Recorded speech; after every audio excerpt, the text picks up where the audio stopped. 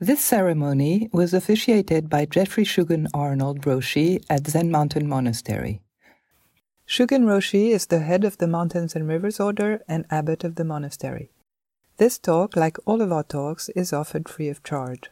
If you would like to make a donation or find out more about our various programs, visit us online at zmm.org. Thank you for listening. Well, good morning, everyone. It's nice to have you all here, particularly family and friends who are here to celebrate and witness and be part of Jukai, receiving the precepts for a group of students who have been in training as students for a number of years and have been training and studying to receive the precepts today as vows. And these are the Bodhisattva precepts within the Mahayana tradition that are the vows of the Bodhisattva and the Bodhisattva path, which is to alleviate suffering and realize the inherent peace that exists within all of us. And to do that for ourselves and for all others. And so it goes in all directions. And the Buddha said that these teachings of morality are an essential part of the path. An essential part of the path. Within early Buddhism, he talked frequently about how we live our lives from a moral basis has everything to do with our practice, how we will meditate, the state of our mind and our emotions, how we will respond to ourselves and the world and others. And that all of that will either be in accord with the way and will be supporting and encouraging that, or it will all too often work against it. In the Mahayana tradition, all of that is true, and there's the very strong commitment and aspiration to extend that to others in a very real way, so that our presence in this world and all of our efforts on this path are having a multiplicity, a variety of influences on others. Some seen and recognized, and many ways in which it's not seen and may not be recognized. It's a way of being in the world, very simply. And it's based on the Buddha's enlightenment of the basic lack of any independent existence in anything, in us, in any quality or characteristic we might have, in any action we might commit, and the consequence of that action, in the whole phenomenal world. And that basic nature of emptiness arises in all of the ways in which we experienced things in the world, inside and outside. And that those two aspects of reality are unified all the time, in everything. Prajnaparamita. And when we live in that understanding, in that union, then we are living and experiencing things and acting in accord with the way the rest of the world is all the time. And so how appropriate and auspicious that we are celebrating these vows today as we also celebrate Earth Day. And as we also are within this Ango of birth and death, where all of this is all part of one thing. Because of that basic realization of the Buddha, the precepts, these moral teachings, too, are empty of any fixed characteristics. And so while they may appear as though as a list of rules, and can be understood in that way and have positive effect, they are not. They are not rules. They're not fixed by or bound by anything, by themselves, by time and place, because compassion itself has no fixed form. Reality has no fixed form, and yet these precepts are not ambiguous, ambivalent, relativistic. And so the gravity, as well as the joy of this day of giving and receiving vows, is at a time, and maybe it's always been such a time, but in our time, we're the very active proliferation of what Buddhism calls the poisons: greed, anger, delusion, pride, jealousy, fear, hatred. And the we might even say enshrining, making casual, making money from those afflictive emotions, that it is so important that there be people in the world, Buddhist and non-Buddhist, who want to live in a different way and who want to be active in the world in such a way to not be adding more of that madness and confusion, but actually trying to mediate it or alleviate it. That's why the Buddha has often been likened to a great healer. The Dalai Lama said, we're living in an age in which, from a spiritual point of view, conditions have deteriorated. People are more and more intelligent in a certain way and inventive, but the quality people often lack is true human goodness, the simple, basic quality of human goodness, of kindness, respect, dignity, and that our intelligence is used in more and more destructive ways. And so today is one response to that, both for the 5 of you who are receiving the vows, but also for all of us, because we're all part of this today.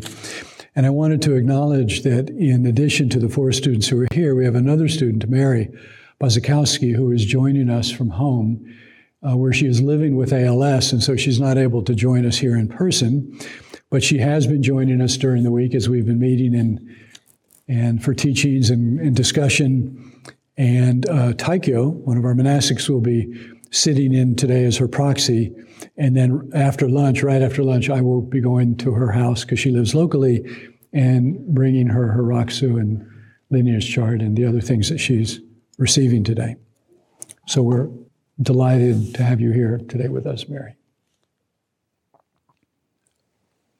So the students will begin by making a series of vows, and these vows are a recognition of the streams by which they have come here today. So the first set of vows is to the Buddha, our first teacher, the original teacher in our tradition. And next they will bow to their parents, and if their parents are not here, they'll go into the Buddha hall and bow in the direction in which their parents live, or if they're deceased, have been buried or interred. And this is obviously to recognize their blood lineage, their genetic lineage. And in recognizing our ancestors, let's also recognize the unceded people of the Mohican Lenape, people who lived on these lands for thousands and thousands of years.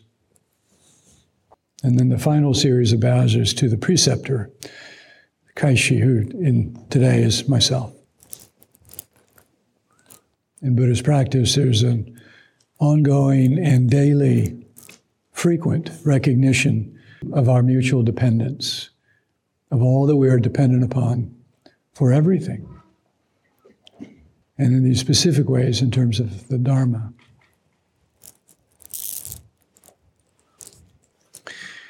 And now we'll invoke the 3 treasures, the Buddha, Dharma, and Sangha, which represent the Buddha, historical Buddha, Shakyamuni, but all enlightened beings, the Dharma, which are the teachings, and all phenomenal reality, because all phenomenal reality are a living expression of those teachings in their basic nature, and the Sangha, which is both the Buddha Sangha, our Sangha, the larger Sangha, but also everyone, because everyone possesses Buddha nature. And so in this we are invoking the 3 treasures. And these 3 treasures ultimately are to be realized as oneself. So Choki. I'll be doing this 3 times. Be one with the Buddha in the 10 directions. Be one with the Dharma in the 10 directions. Be one with the Sangha in the 10 directions. Be one with our original teacher, Shakyamuni Buddha. Be one with the great compassionate Avalokiteshvara Bodhisattva. Be one with the great wise Samantabhadra Bodhisattva. Be one with the great wise Manjushri Bodhisattva. Be one with Koso Joyadaishi. Be one with Taiso Josadaishi. Be one with the successive great ancestors. ancestors. Be one with the Buddha in the 10 directions. Be one with the Dharma in the 10 directions. Be one with the Sangha in the 10 directions. Be one with our original teacher, Shakyamuni Buddha. Be one with the great compassionate Avalokiteshvara Bodhisattva. Be one with the great wise Samantabhadra Bodhisattva. Be one with the great wise Manjushri Bodhisattva. Be one with Koso Joyadaishi. Be one with Taiso Josai Daishi. Be one with the successive great ancestors. Be one with the Buddha in the 10 directions. Be one with the Dharma in the 10 directions. Be one with the Sangha in the 10 directions. Be one with our original teacher, Shakyamuni Buddha. Be one with the great compassionate Avalokiteshvara Bodhisattva. Be one with the great wise Samantabhadra Bodhisattva. Be one with the great wise Manjushri Bodhisattva. Be one with Koso Joyadaishi. Be one with Taiso Josai Daishi. Be one with the successive great ancestors. Okay. So that invocation is really the invocation of all the enlightened beings within the Buddhist path. Next we'll do the Gatha of Atonement. So in taking vows, we want to begin fresh, anew. And so the Gatha of Atonement is a way to acknowledge any hurtful, negative karma, which is voiced here, as expressed here as evil karma, because it's understood to encompass anything that we've done, which has the range from very small to very large in its negative effect. And traditionally, both, not just in this lifetime, but in all the lifetimes we might have lived all throughout history, throughout the world, the universe. And so we're taking responsibility for that. Because until we do, we can't really move forward. We can't really transform our life within the body of these precepts as they are intended to do, because we're dragging things along with us that have not been attended to. And so all evil karma ever committed by me since of old on account of my greed, anger, delusion, those afflictive emotions that are the basis from which we act out and generally cause suffering and sadness. Born in my body, mouth, and thought, these are the three wheels, the powerful forces that we bring into the world every day that affect change, that bring forth actions, that cause consequence, that affect ourselves and others. And now I atone for it, all of this karma that I've created. And atonement here really does mean to unify, to be one with, to not separate, distance, blame, excuse, just to simply take responsibility for our actions. Whatever the circumstances, even if those circumstances were very difficult and may have had a role in sort of challenging us to act better because it was difficult to do so. Even so, we still take responsibility for the actions that we have caused, we have brought forth, because that's what we can do. And in that burden, that entanglement begins to be unknotted and released. And it also then allows us to repair, if the repair is needed and would be helpful, and then to move forward. Rather than accumulating, we're trying to drop off these burdens. So we'll do this 3 times.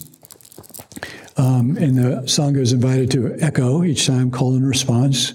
So everybody please, Gasho, you're Jokai.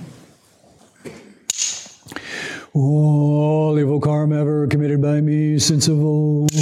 All evil karma ever committed by me since of old. On account of my beginningless greed, anger, and ignorance. On account of my beginningless greed, anger, and ignorance. Born in my body, mouth, and thought.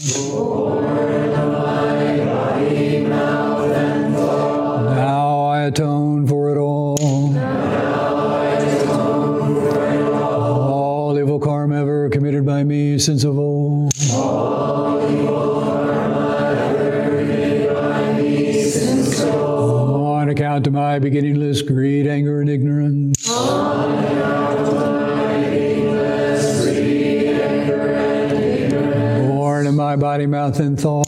Born in my body, mouth, and thought. Now I atone for it all. Now I atone for it all. karma ever committed by me since of old. All evil karma ever committed by me since of old. On account of my beginningless greed, anger, and ignorance. On account of my beginningless greed, anger, and ignorance. Born of my body, mouth, and thought. Born of my body, mouth, and thought. Now I atone for it all. Now I atone for it all.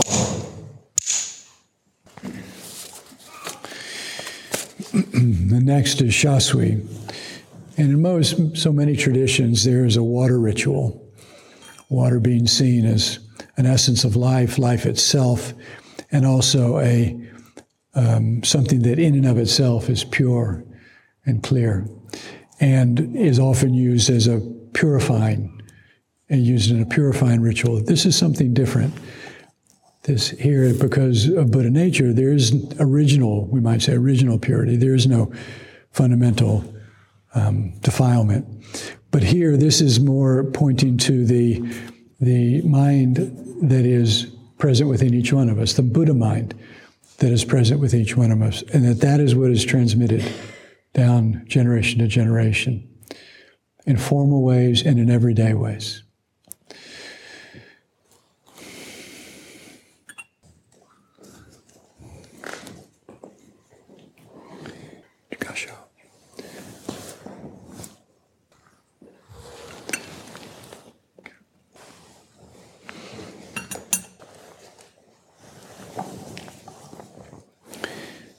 And now we will take refuge in the Buddha. Having invoked the three treasures, we'll take refuge in the three treasures, which is a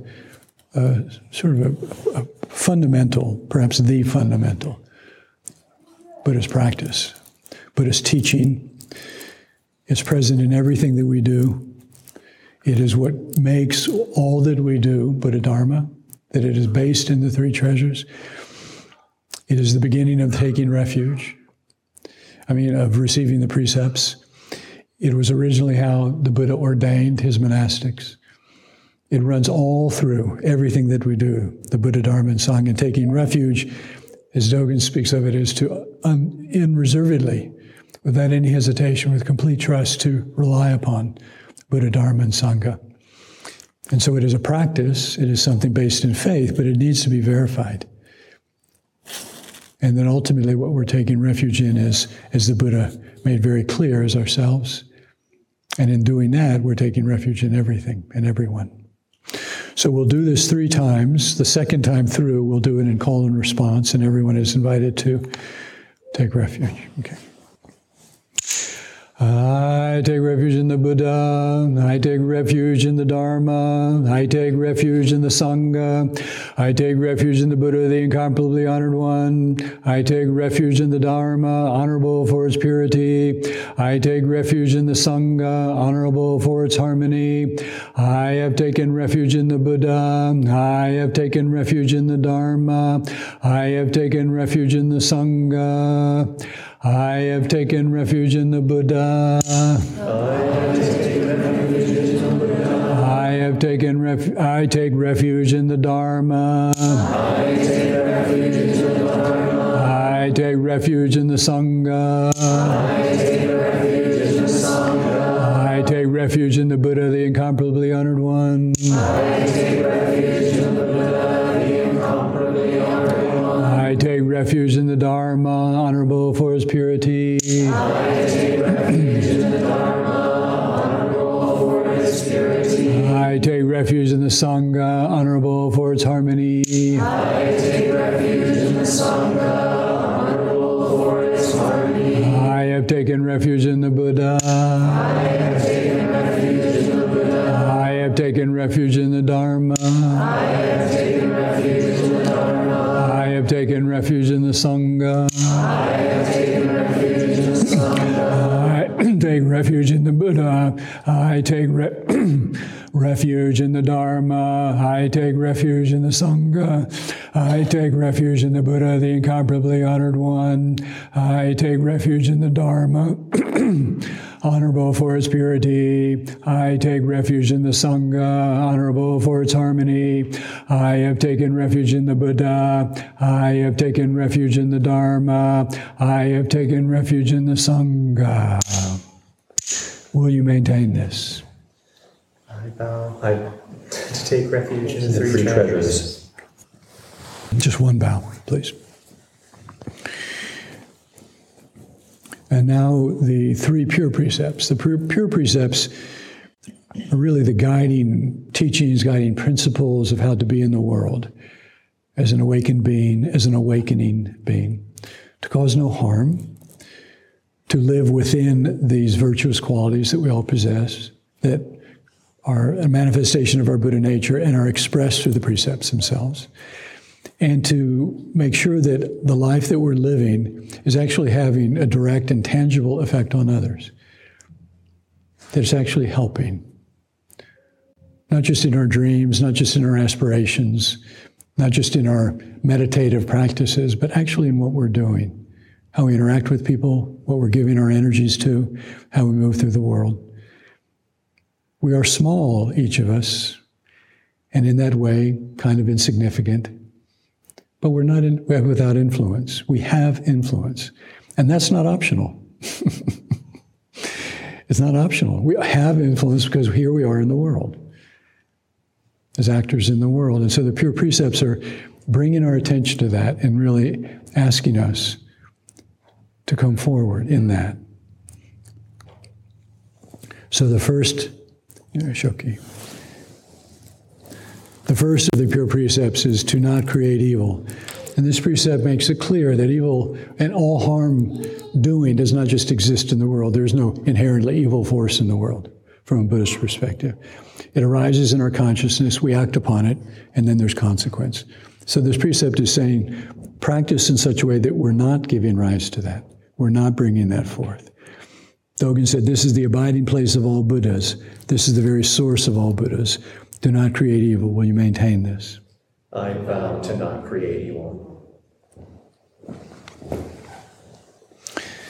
The second vow is to practice good, which again means to practice with your basic goodness, the virtues that you all possess because you're human beings, you have human consciousness, and moreover, because you have Buddha nature, you have Buddha mind. And Buddhism believes that every living thing inclines towards life and all that affirms life. In our confusion, we often go opposite to that. And we make sense of that in our deluded mind. But fundamentally, our basic drive is towards goodness. And so this second pure precept is to practice that, bring that out, strengthen it, cultivate it. So much of practice is discovering how to do that. So much of the teachings is constantly pointing to that. Dogen said, this is the Dharma of Samyak Sambodhi, perfect enlightenment. This is the way of all beings. Practice good. Will you maintain this? I vow to practice good. And one of the beautiful things about that vow is that it doesn't have any specific direction or object, which means it's every direction and every object. It doesn't specify a time, which means it's all time. The third pure precept is to actualize good for others. And so, as I said, this is to ensure that our actions are directly influencing others, that we have that capacity. We are influencing them. That is what is not optional. How are we influencing them? That's our study. That's our concern. That's our responsibility that we take on willingly. And it's not actually possible to not be responsible. But in our mind, we can abdicate that. So this is a choice. This is a commitment to not choosing that false path. Dogen said this is to transcend the profane and to be beyond the holy. This is to liberate oneself and others. Actualize good for others. Will you maintain this? I vow to actualize good for others. An important part of the teachings within our both tradition and more specifically our lineage is that there are different perspectives on these teachings, that there is what we might think of as a literal perspective, where we really try to live in accord with these teachings as they are spoken and received, as they are said to be lived. But that if we adhere to those too tightly as rules, then they can become dogmatic and rigid and not meet an ever-changing moment, right? A complexity of a situation which demands more non-dual response, right? In other words, if we adhere to them as rules, then they can become dualistic and fixed. And that's how morality in a religion can become self-righteous and dangerous. And so the second perspective of the Mahayana perspective is that because of compassion and reverence for life and the desire to actually manifest that, to adhere strictly to that rule, to that precept as a rule, would actually violate the spirit of the precept. Then we need to look at it in a different way. And so sometimes it may seem, for instance, with the precept of not being angry, sometimes anger can be brought forth in a way that is actually trying to serve the good of others. When it's not self-centered, when it's not with ill will, when it's not trying to harm, but is actually trying to heal something. And so it has that perspective. And then the third perspective is that fundamentally they're all based in the reality of emptiness. That within the non-fixed nature of all things, things appear. But understanding and trying to realize and bring forth that as a unified reality is ultimately what the precepts are pointing to. So the gray precepts, as we continue, are how those pure precepts are lived. And specifically, what are the particular things that we as human beings have a proclivity to do? Right? What are the things that in every generation, in every culture, we tend to fall into when we are grasping at self, when we're self-centered, when we're upset, when we're not clear, when we put ourselves first? And so these are, in a sense, universal teachings about the sort of habits of ways of being that human beings keep bringing forth into the world, and then how to transform those. And so they have an aspect which is a kind of ceasing that negative stream of action and transforming that into a more life-affirming stream. Okay, joking. So the first of the gray precepts is to affirm life, to not kill, recognizing that everything in the universe, from a Buddhist perspective, certainly from a Zen perspective, has life, even things that appear inanimate. And they have a role. They have come into this world through causes and conditions, and they have a role to play in this world. We may not understand that, but they do. And so to love all life and to have regard and respect for all things, and then to recognize that our basic nature is non-harming, which is really understood in every culture, although not always lived. But if that's our nature, then why is there so much anger and hatred and violence? Well, that's our delusion. Those are our attachments. That is not a clear mind. That is not an open heart. That is not a wisdom action. Recognizing that every creature completes and fulfills itself wherever it is, it has its own virtue. It deserves to have its own life. When we kill and steal that away in a self-serving way, then we're violating this precept. That's why in the practice of oryoki, when we take meals, there is so much liturgy around that. Whether it's animal food or non-animal food, we are taking life. And so we take on a responsibility about how to affirm life in response to that. By receiving life, we have to give some life back. Dogen said, life is non-killing. The seed of Buddha grows continuously. Maintain the wisdom life of Buddha and do not kill life. Vow to affirm life. Do not kill. Will you maintain this? I vow to affirm life. I will not kill.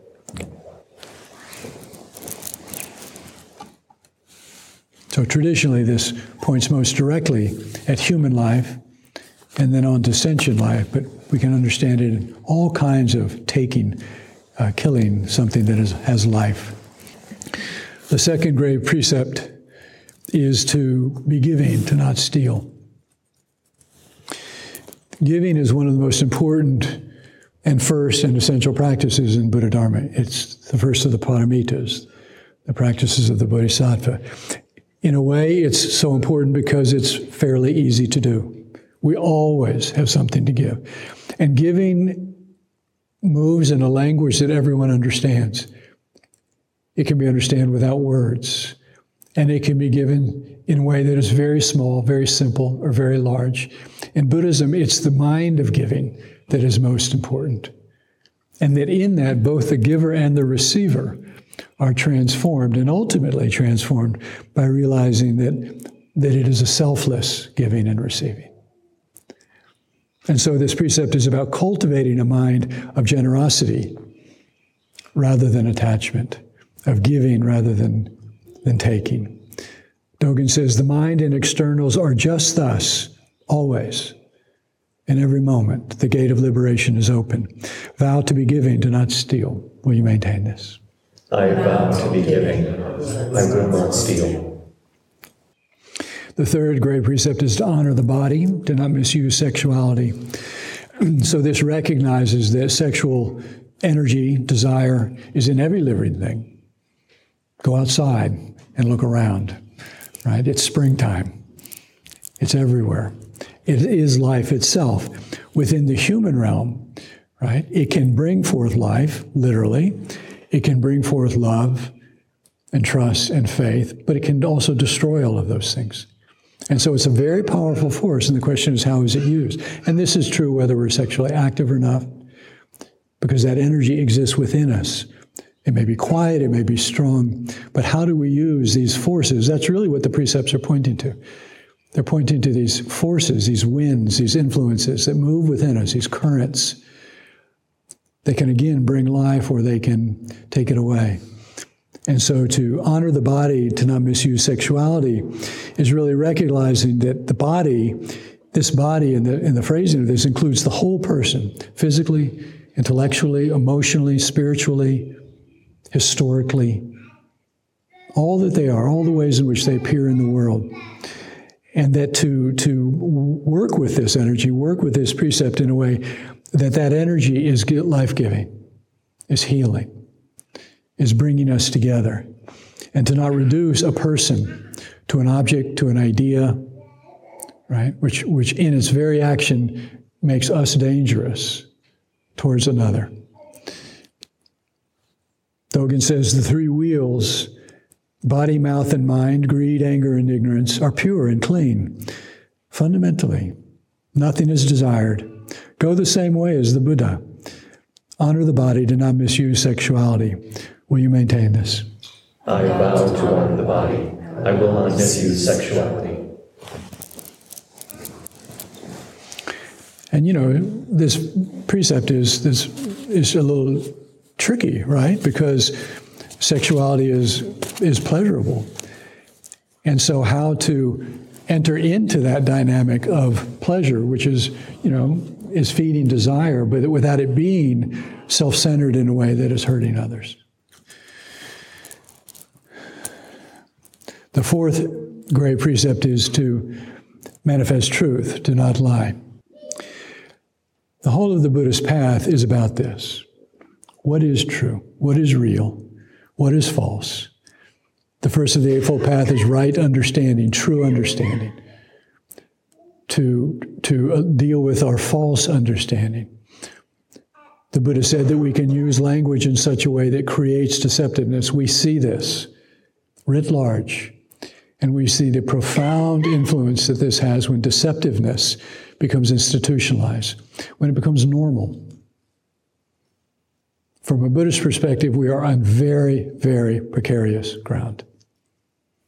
When these precepts are no longer understood as essential virtues to be respected and to be valued, but rather become themselves subjects of suspicion.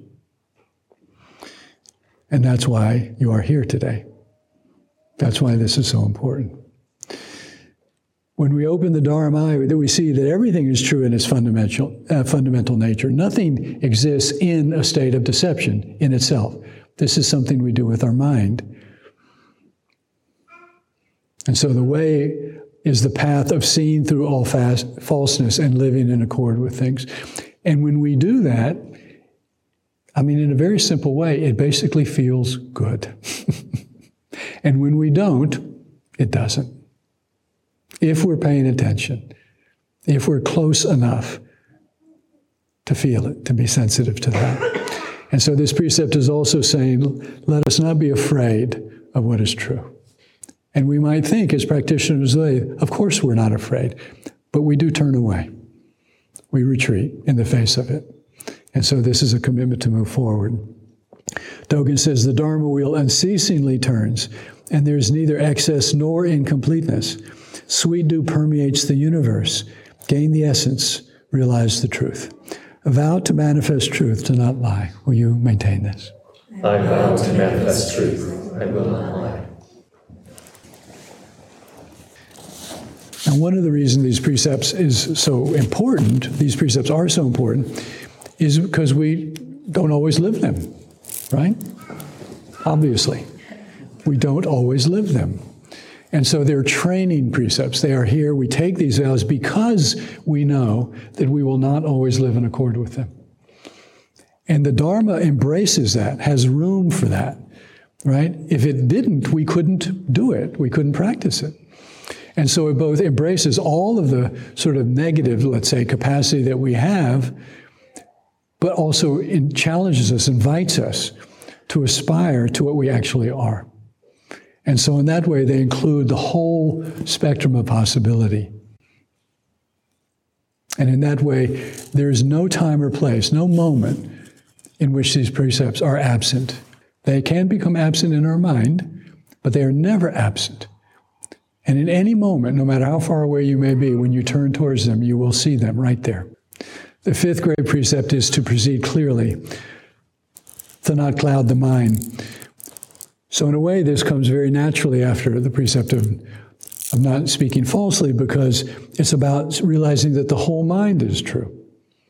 The basic mind is true, is not false. Even when it's bringing forth falseness, it itself is not false, but is rather clear and bright, luminous, radiant. Think of all of these adjectives that are used in Buddha Dharma to try and describe the brilliance of our basic mind,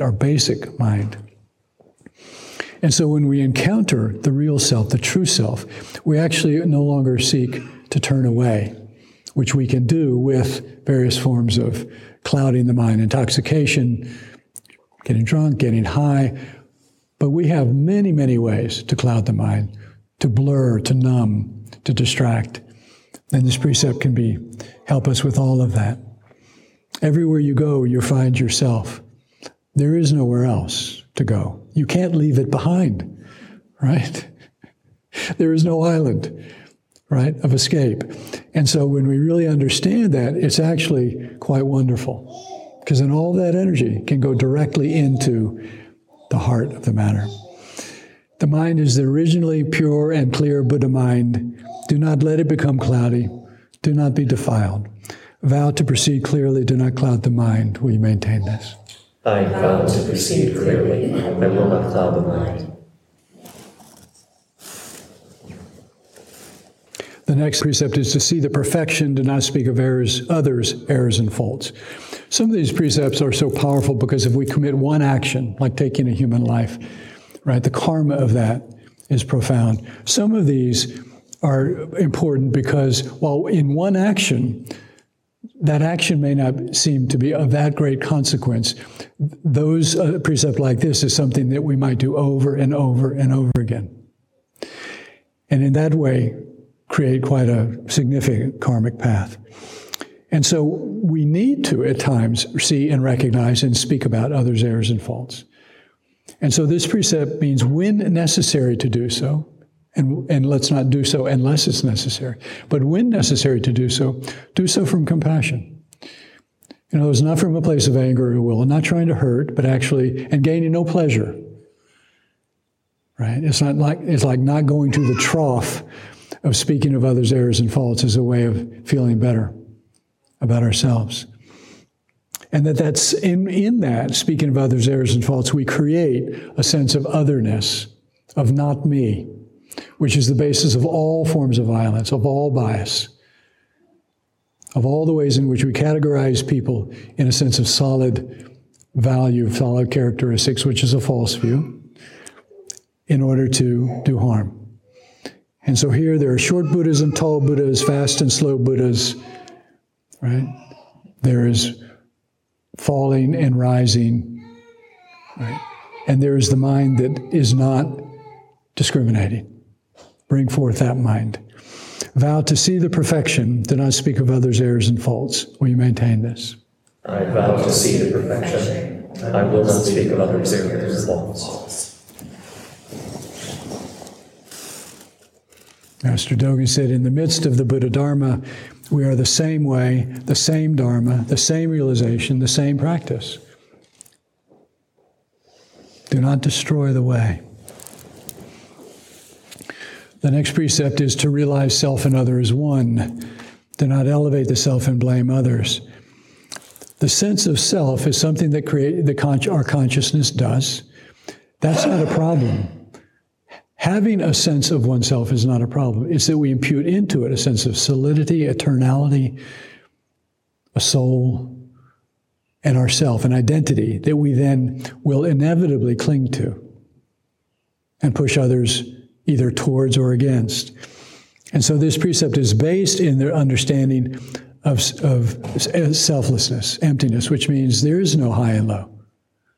There is no superior or inferior in the way. We can create that in our mind. If we do it because it's helpful. But understand that there's no intrinsic high or low amongst people or things. And when there is no self-clinging, then we ourselves are no longer carried along, elevated or dashed down by praise or blame. We can learn from it, but we don't live for it. Each person is complete, fulfilling their own virtue. Profoundly trust in oneself and others. Buddhas and ancestors realized the absolute emptiness and realized the whole earth, Dogen says. When the great body is manifested, there is no outside or inside. When the Dharma body is manifested, there's no square inch of earth upon which to stand. What would you elevate? Vow to realize self and other as one. Do not elevate the self and blame others. Will you maintain this? I vow to realize self and other as one. I will not elevate the self and blame others. And this is, can be one of the most difficult practices.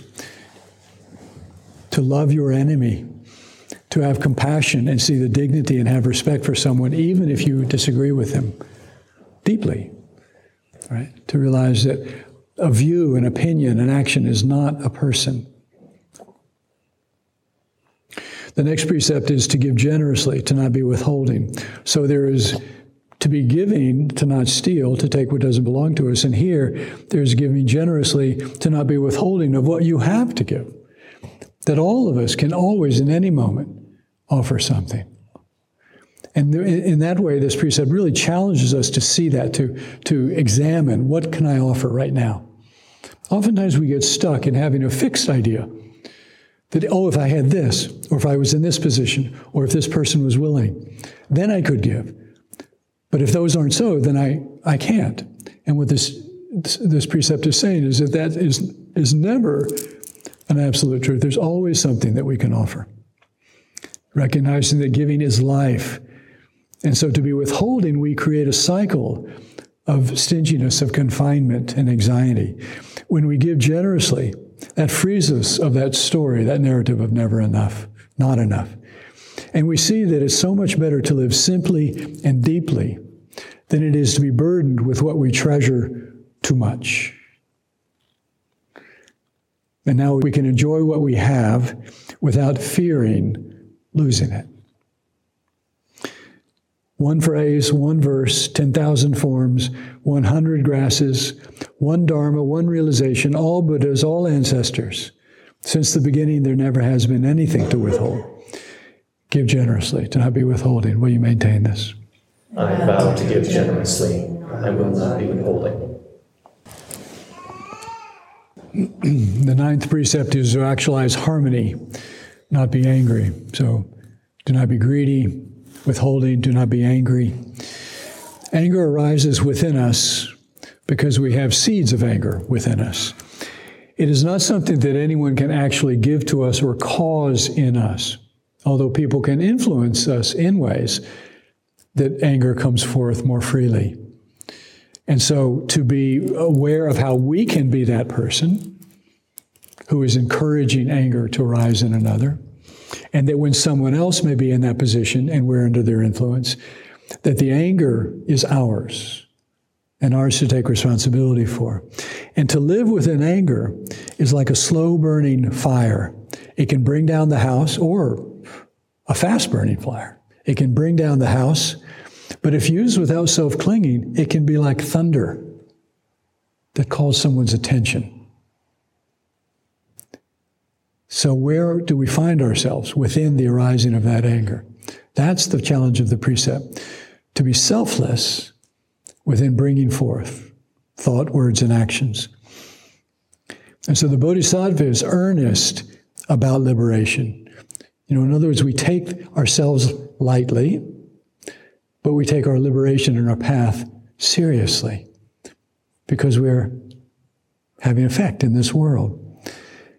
And so to not be afraid within a conflict to make a move, to make the first move, right? To be committed to not living within grudges and resentments and bitterness, which is like a slow-burning fire. It is not regressing, it is not advancing, it is not real, it is not unreal. There is an illuminated cloud ocean, there's an ornamented cloud ocean. Vow to actualize harmony. Do not be angry. Will you maintain this? I vow to actualize harmony. I will not be angry. And in that comment by Dogen, he really makes a point to acknowledge the apparent truth of anger. It arises so that it is not ignored or denied, but also to point to its fundamental nature. And the last of the great precepts is dealing with our delusion. To experience the intimacy of things, to not defile the three treasures. Buddha, Dharma, and Sangha, as I spoke earlier, the body and mind, the lifeblood, the life force of the Buddha Dharma. It's the heart essence of every being. And so ultimately, Buddha, Dharma, and Sangha is not strictly or specifically or exclusively for Buddhists. They are what brings the precepts into the house of Buddha Dharma, into the Eightfold Path, into the mind of nirvana. And when we turn against the three treasures, against the Dharma, against the teachings, against the teacher, against the Sangha, we should stop. This precept should get our attention and stop, and we should just ask ourselves the question, how am I doing? Right? What's going on? In the moment when we see ourselves turning our attention outwards, right? Our practice is to turn it inward and try and see what is happening, right? What are we externalizing that we would want to defile, to injure, to bring harm to our own home, our own body and mind? Living the Dharma with the whole body and mind is the heart of wisdom and compassion. All virtues return to the ocean of reality. You should not comment on them, just practice them, realize them, actualize them. Vow to experience the intimacy of things. Do not defile the three treasures. Will you maintain this? I vow to experience the intimacy of things. I will not defile the three treasures. These 16 precepts, the three treasures, the three pure precepts, and the 10 great precepts have been handed down by Shakyamuni Buddha generation after generation to my teacher, to myself, and now I give them to you. Will you maintain them well? I will. Will you maintain them well? I will. Will you truly maintain them well? I will.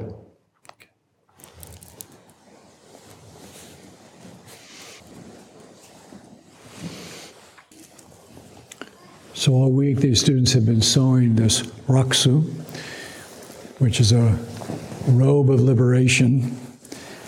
And this goes all the way back into the Chan, our origins in China.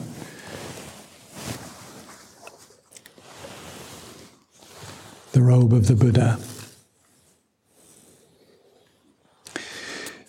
The lineage of the ancestors. Mountains and Rivers Order, Doshinji. This is to certify that Michael Kaup, having fulfilled the training requirements of the Mountains and Rivers Order, has on this 23rd day of April received the 16 precepts of the Buddha Way, the Raksu, the lineage chart, and the Dharma name Gashin. Shugen preceptor, Kodo Shugen preceptor.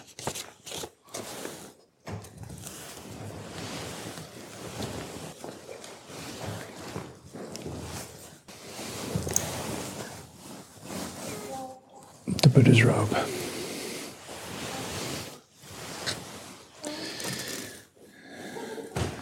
The Kichmiaku, the blood lineage of the ancestors.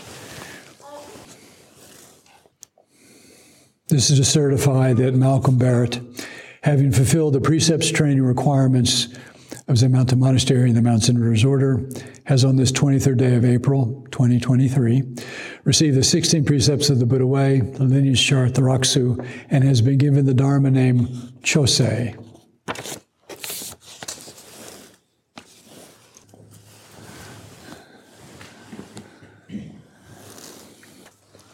The Buddha's robe.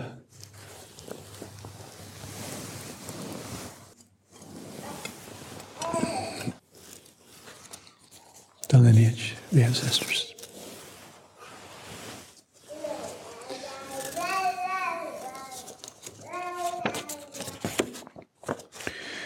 This is to certify that Mary Bosakowsky, having fulfilled the training requirements of the Mountains and Rivers Order, has on this 23rd day of April received the 16 precepts of the Buddha Way, the lineage chart, the Raksu, and has been given the Dharma name Juyu.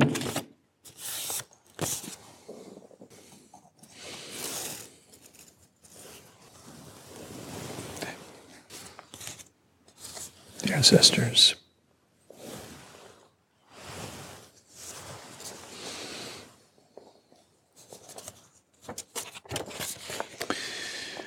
Deborah Hovland, Gashin, having fulfilled the precepts training requirements of the Mountains and Rivers Order, has on this 23rd day of April received the 16 precepts of the Bodhisattva path, the lineage chart, the Raksu, and has been given the Dharma name Kyoshin. I should mention that the lineage chart that they're receiving is a visual, a graphic expression of the lineage that begins with the Buddha and goes all the way down through our particular lineage.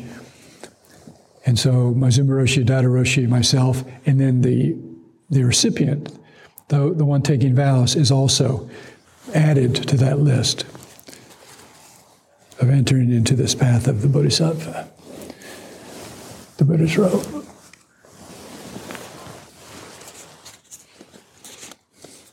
Kichmiaku.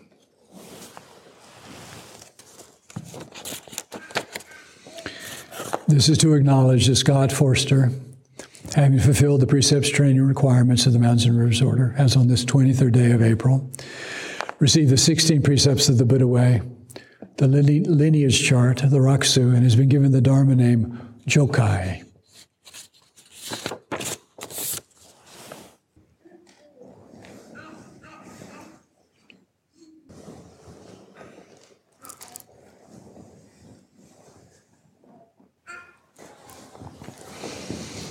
Would everyone please Gasho? You're in Choki.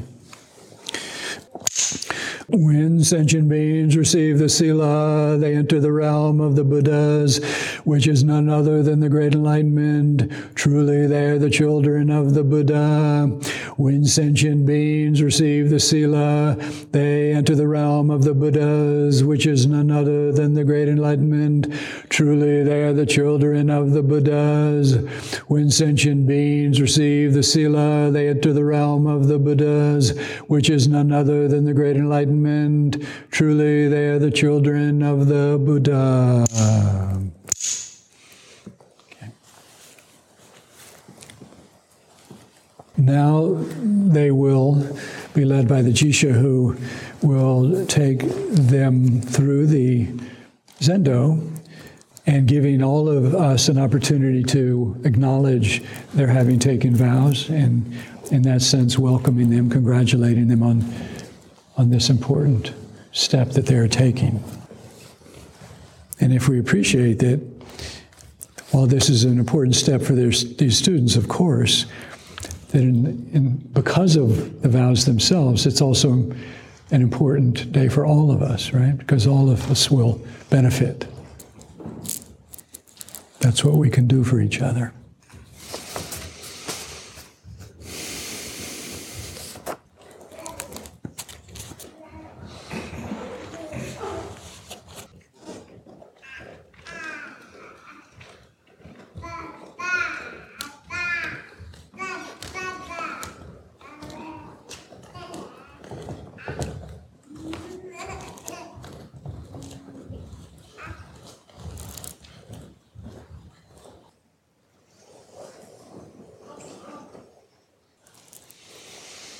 Okay, so before we finish up, let me just say a word about your names. So Michael, Gashin, the first character, Ga, means self, oneself. And that self is fundamentally unborn and undying, free of all characteristics, time and place, history. But it arises, it arises, within your mind, within consciousness. We give it a name. It takes on characteristics and qualities, and that's how we come to know you. That's how you come to know yourself. In each moment, that self is being experienced. By whom? The great inquiry of Buddha Dharma is just this. We see that sense of self within ourselves and others, so there it is. But what is the nature of it? Why is it that we get so bound up in something that has no material existence? It cannot be found when we look for it. And so something is there in Ga, but what is its true nature? Shin is the character for what is true, what is real, what is authentic, which are questions. What is true? What is real? What is authentic? Who can know this? How do you come to know this? And is it even within the realm of knowing or not knowing? And so to practice Shin is to become adept at recognizing the self as it arises, when it is skillful, when it is not skillful, when it is true, when it is not true. And to bring forth Gashin, the true, authentic self, which is already present, has always been present before today. It has not increased by the virtue of your taking vows. It was not lacking before you have taken vows. Before you even came here, before you even arrived in this world, it was present. So Gashin, this path of inquiry, what is this authentic self? Malcolm, Chosei. We have another Chosei. He's in New Zealand.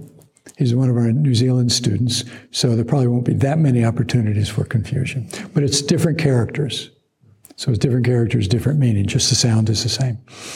So Cho means morning. The bright, delicious morning.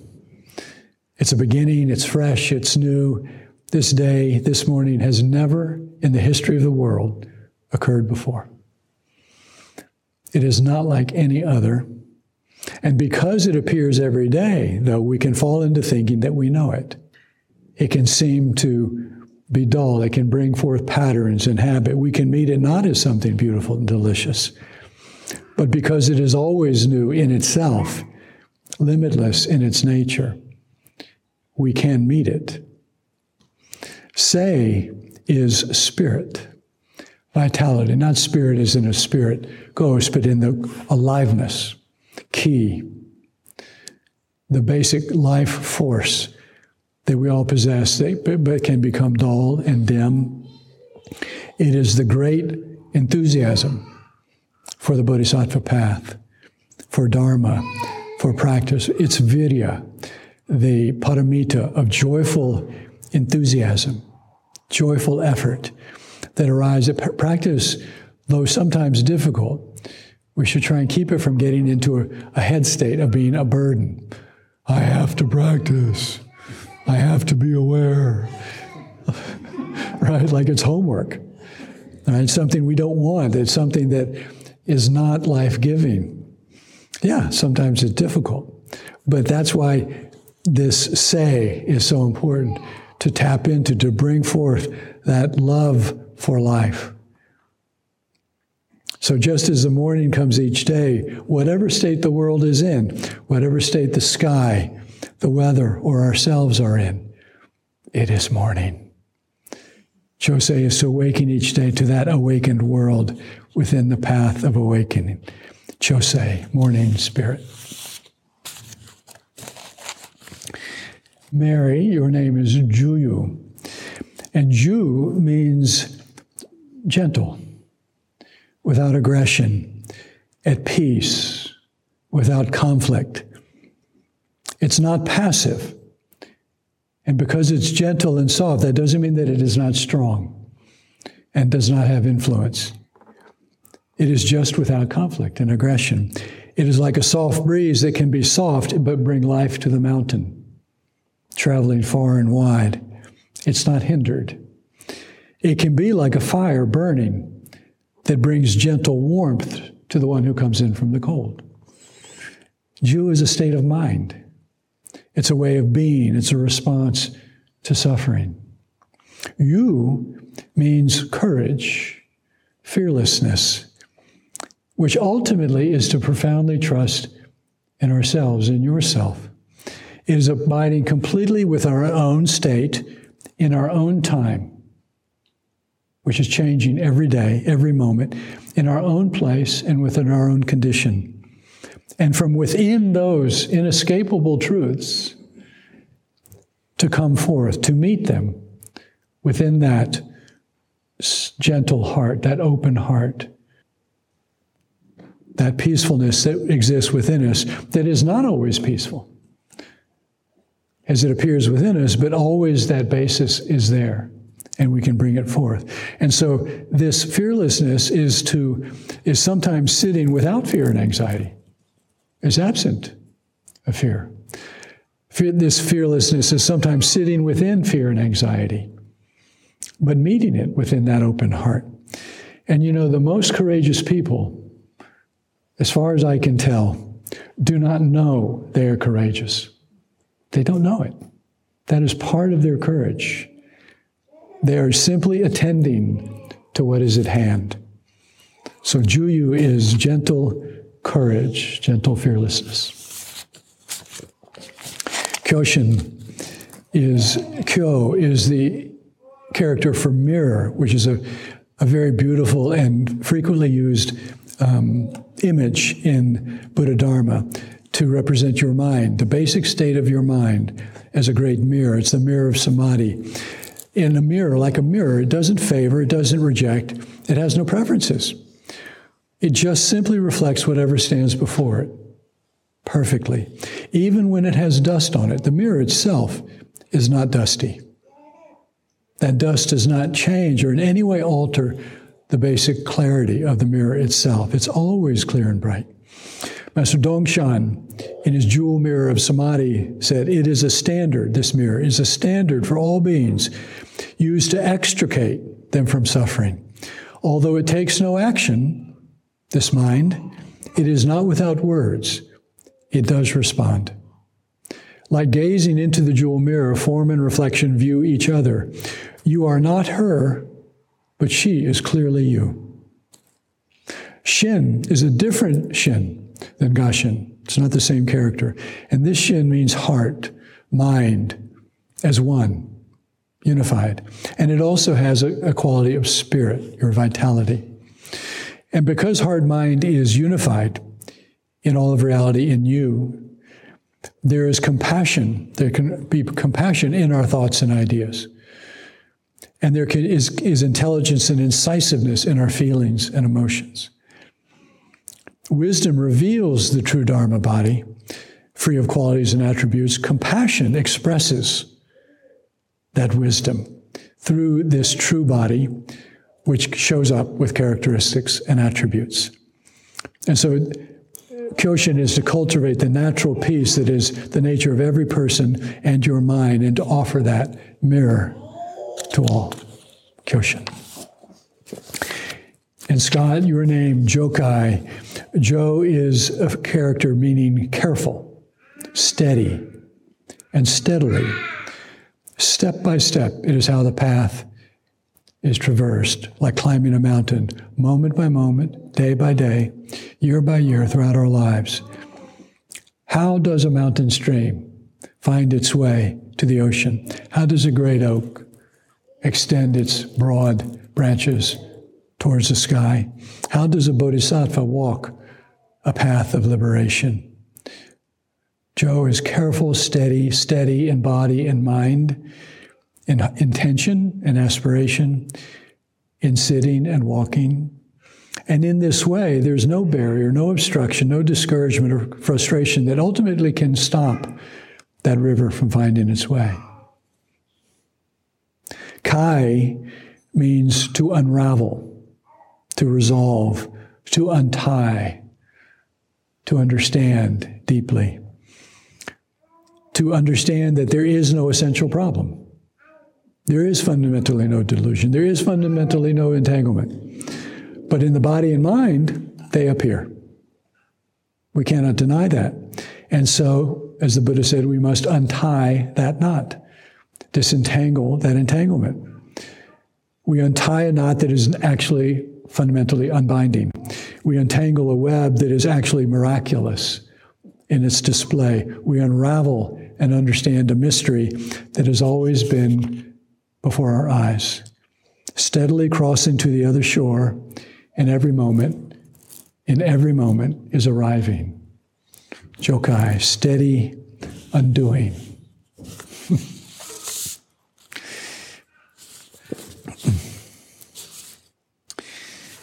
And so in receiving these vows together in the presence of the sangha,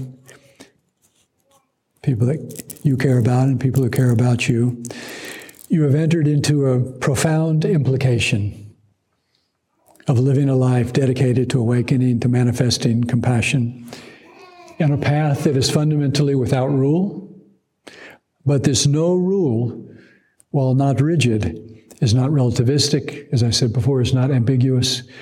If we are not clear how it is clear, the path, the dharma, the precepts, then we are not clear. That's all.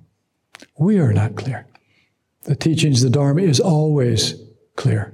And that is our practice, is to see that clarity. These precepts have been given to you today. They are now yours to practice, to be embodied, to cultivate, to strengthen. And so in making vows today, that is the vow that you are taking. You are living now in a living link, a living continuum since the time of the Buddha that has come all the way down in just this way. In just this way. This is how it has come down to us. This is how it will come down to those in the future. And so in that way, your lives have changed and will continue to be changed, as will ours. And may you bring forth your vows and your practice and your aliveness in such a way that illuminates your lives and everyone that you touch and all of us and this great earth. May your lives go well.